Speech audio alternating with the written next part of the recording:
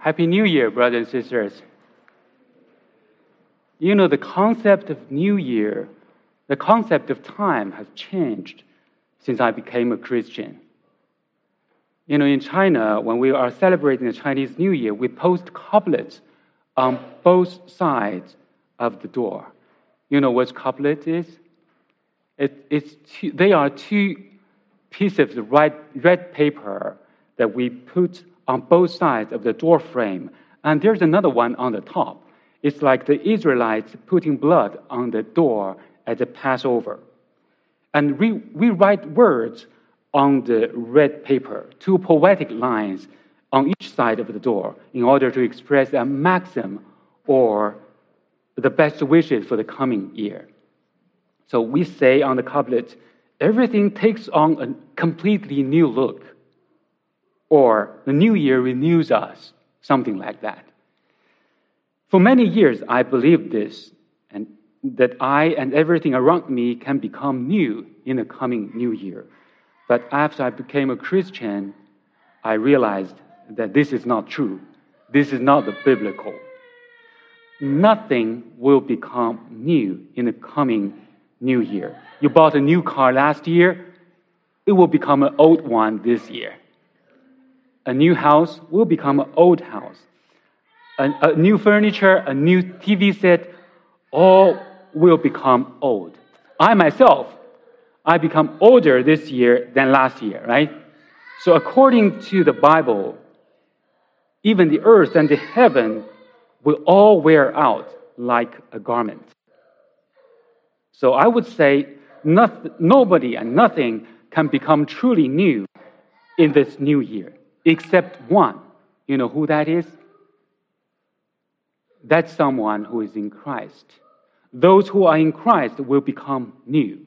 2 Corinthians 5:17 says, if anyone is in Christ, he is a new creation. The old has passed away. Behold, the new has come. And 4:16 says, so we do not lose heart. Though our outer self is wasting away, our inner self is being renewed day by day.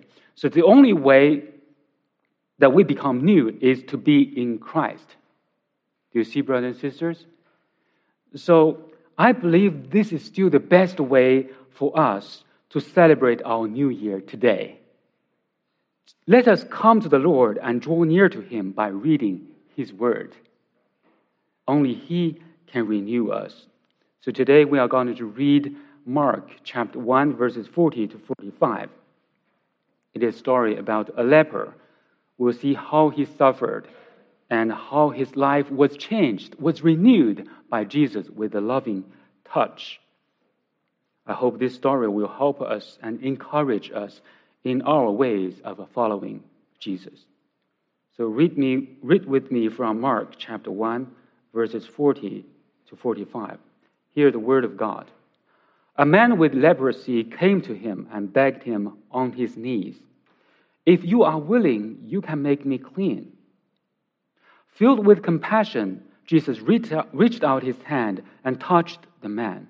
I am willing, he said, be clean. Immediately the leprosy left him and he was cured. Jesus sent him away at once with a strong warning. See that you don't tell this to anyone, but go, show yourself to the priest, and offer the sacrifices that Moses commanded for your cleansing, as a testimony to them. Instead, he went out and began to talk freely, spreading the news. As a result, Jesus could no longer enter town openly, but stayed outside in lonely places. Yet the people still came to him from everywhere. This is the word of God. Let us pray. Heavenly Father, we thank you for the time that we can be together and study your word. Your word is more precious than gold and sweeter than honey, and in keeping it, there is great reward.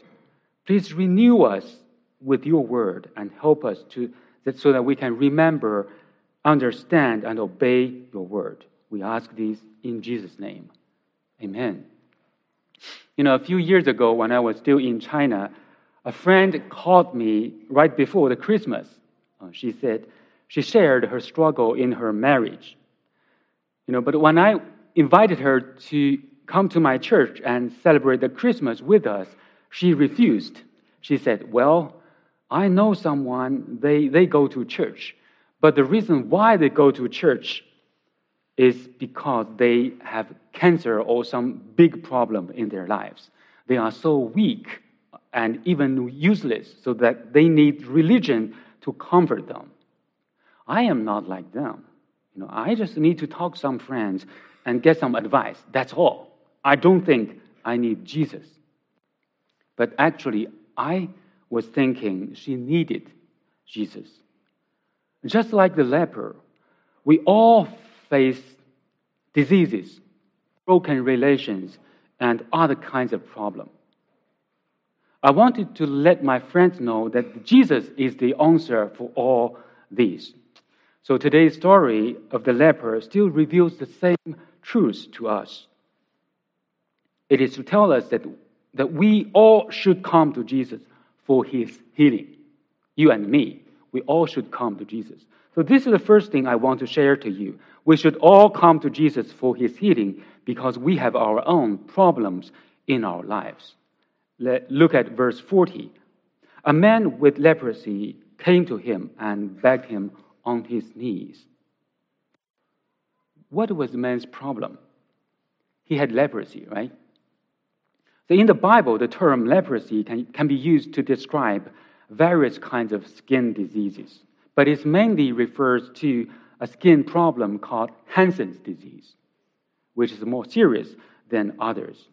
This disease does not only harm skin, but also harm nerves, the nervous system of our body. Therefore, the patient can have skin ulceration, the rotten skin. He may also lose feeling and lose control of his muscles. I know a case when a leper's hand is being burned by fire. He didn't realize it until he smelled it. Oh, something's burning. And then he realized that it was his hand. So the injury can develop into severe damage. And since he cannot control his movement, the muscles can become weaker and weaker until he's paralyzed. When the disease is very serious, the leper's decayed muscle can drop off of his hands or arms, or even face, causing severe disfigurement. So therefore, the patients are called by many the living dead. The living dead. It's a terrible disease. However, in Scripture, leprosy is not only a physical disease. It is an illustration of sin as recorded in Leviticus. In Leviticus chapter 13, verses 45 and 46. Let me read it for you. The person with such an infectious disease must wear torn clothes, let his hair be unkempt, cover the lower part of his face, and cry out, "Unclean, unclean." As long as he has this infection, he remains unclean. He must live alone. He must live outside the camp. So we see the disease implies spiritual uncleanness. The leper does not have physical pain, but is also cast out of God's people, have nothing to do with holiness, and is hated by God. He has physical pain and social, emotional, and spiritual suffering. He was leading a terrible life. So what is my point? My point is this. I want to tell you that this man does not show up in the Bible for nothing. He represents sinners. He represents you and me. If the hidden sin inside us could be made visible so that we can see it with our own eyes, it would be like this. If the hidden sin inside us could be made visible so we can see it with our eyes, it would be like this. The leper shows us what the sinner's real life is like with a vivid picture that we can see. Then what is sin? Are we sinners? What on earth does the leper have to do with me? These are the questions we may ask. Apostle Paul says in Romans, "For all have sinned and fall short of the glory of God." So according to Paul, we are sinners. Even if we cannot see our sin with our eyes like the leper. And what do we deserve? Again, Paul says in Romans, "For the wages of sin is death." So therefore, like the leper, we are sinners, and also like the leper, we are dying. Do you think you are dying? You may think you are not. You are still strong, healthy and strong, young. You're not dying. But, the Bible reveals to us that when man falls out of communion with God, he's cut off from the source of life. His inner life is dead. We could also call it a spiritual death. Not only so, but the physical body is also dying. It's in the process of dying. In the coming days, it will suffer aging, disease, and finally, death. It is like a fallen leaf from a tree. When it just comes off the tree branch, it still looks fresh and green, right? But the difference between the fallen leaf and the leaves on the tree is that death is already in the fallen leaf. In the coming days, you will see it decay and perish. Therefore, we and the leper are the same. Like the fallen leaf, we are in a dying process. The leper represents us as sinners. However, this man is clever, don't you think so? Look at verse 40 again. He came to Jesus and begged him on his knees. The leper realized that he had some need, and then he came to Jesus and asked for help. It turned out that he didn't come in vain. He was cured. So I think he's clever. Not everyone is as clever as the leper that he would like to come to Jesus. The friend I mentioned in the beginning would not like to come, right? There must be some obstacles. There must be some barriers to coming to Jesus. What are the barriers? So according to my experience, some people don't think they have a problem just because they cannot see it with their eyes. Our sins are inside, not like the leper.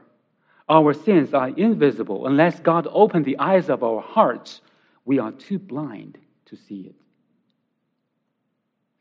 And there are some other people, they know that they recognize that they have a problem, but they don't think they need Jesus because they see, people around me have the same problem, such as life, right? Even though they have countless opportunities to experience pain, depression, darkness, and fear in their lives, they just look around and say, people around me are just the same. They also have pain, depression, darkness, and fear in their lives. Therefore, my problem is normal. It's not a big deal. Such is life. Let's just leave it. Their logic is like, say the leper didn't come to Jesus, but he chose to talk to his friend. "Do you have leprosy?" he asked. "Yes, I do," his friend answered. "And there are many around me. Some of them are so ill that they lose their whole face." Then the first leper said, I thought I was the only one. Now I know that I am not the only one, and you all have the same problem. Therefore, my problem is not a big deal. It's normal. Such is life. Let's just leave it. Then he decided not to come to Jesus. Do you think this is funny? Yes, but it's really happening today. People do not come to the Lord just because they see that other people have the same problem. People around me have the same problem, then it's normal to have problem. So such is life, let's just leave it. So may the Lord help us so that we can recognize and remove those obstacles so that we can come to Jesus. We should come to Jesus for his healing because we have our own problem in our lives. And secondly, we should come to Jesus because he has great love for us. Look at verse 41, when the leper came to him. Filled with compassion, Jesus reached out his hand and touched the man. I am willing, he said. Be clean. Jesus loves us. The Greek word for compassion expresses a strong emotional reaction. Jesus showed strong compassion to the leper for his suffering that he made a startling movement. He reached out his hand and touched the man. Imagine this, brothers and sisters. Could Jesus just say to the man, stop, don't come closer and be clean? Do you think he still could clean him? Yes, of course. But he didn't do so. He reached out his hand and touched the man. What an amazing picture. What amazing love. You know, when I was in college 30 years ago, when I was in college at that time, there was a girl at my college who was very beautiful. She was tall and she was an excellent sprinter. I mean, she could run really fast. And she's good at singing and playing piano. And she had an elegant and nice personality. You know, a lot of people admired her. And I was too young at that time. I didn't dare to pursue her. But another man loved her very much and took care of her very well during that time. However, one day when she was training, the barbell dropped on her neck and she was hurt seriously. She was paralyzed and could not run anymore. And she lost her beauty because of surgery on the neck. And even worse, her personality changed a lot. She was full of hatred and bitterness. Here I have a question for you, brothers and sisters. Do you think the man I just mentioned would still love her? I bet some of you might hesitate to say yes, right? But let me tell you, this man is her father. Do you think he would still love her? Yes, he loved her even more. So here we can see two different kinds of love, right? The first one is based on value. I love you because you are beautiful. I love you because you have such a good disposition. You are so talented. You have value. But when these values are lost, there's no love anymore. But there's another kind of love, which is not based on value, but based on relationship, a committed relationship. I love you because you are my daughter. I love you because you are my son. I love you because you are mine. This love does not disappear when values are lost. On the contrary, this love can even be motivated or aroused by the loss of value. The father would love his daughter even more, taking care of her every need, comforting her and encouraging her to face the difficulties. So in the same way, when Jesus saw the poor leper, his love, mercy, and compassion were so great that he reached out his hand and touched the man, the leper. This is true love. Brothers and sisters, Jesus loves us, not because we have values, but because we are his. And his love is so powerful that we see the result of receiving his love. Verses 43 says, immediately the leprosy left him, and he was cured. Thanks be to the Lord for such a wonderful healing. So we should come to Jesus for his healing, not only because we have our own problems in our lives, but also because he has great love for us. Furthermore, we should come to Jesus because he knows us better. Look at verse 43 to 44. Jesus sent him away at once with a strong warning. See that you don't tell this to anyone, but go, show yourself to the priest and offer the sacrifices that Moses commanded for your cleansing as a testimony to them.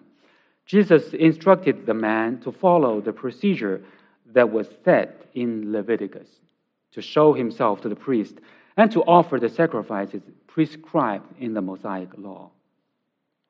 This means that after the procedure, this man would be totally clean. Brothers and sisters, I want to emphasize this. When the leper actually asked for only healing, Jesus totally cleaned him. When he asked for something, Jesus gave him something more than that. He was not only healed physically, but also cleaned spiritually. He was no longer a social outcast. On the contrary, the once living dead now becomes a living lad. Dear brothers and sisters, have you ever experienced that you ask something from the Lord, but He gives you a different answer? My friend Peter told me a story about his neighbor who was an old man. One day, the old man called him and asked if he could help him to find some nails and iron wires. He said, "My walking stick is broken, so I need the nails and wires to fix it." And Peter went to him and checked his stick and found out it was too broken to be fixed. And then Peter said to the old man, "Let me buy a new one for you tomorrow."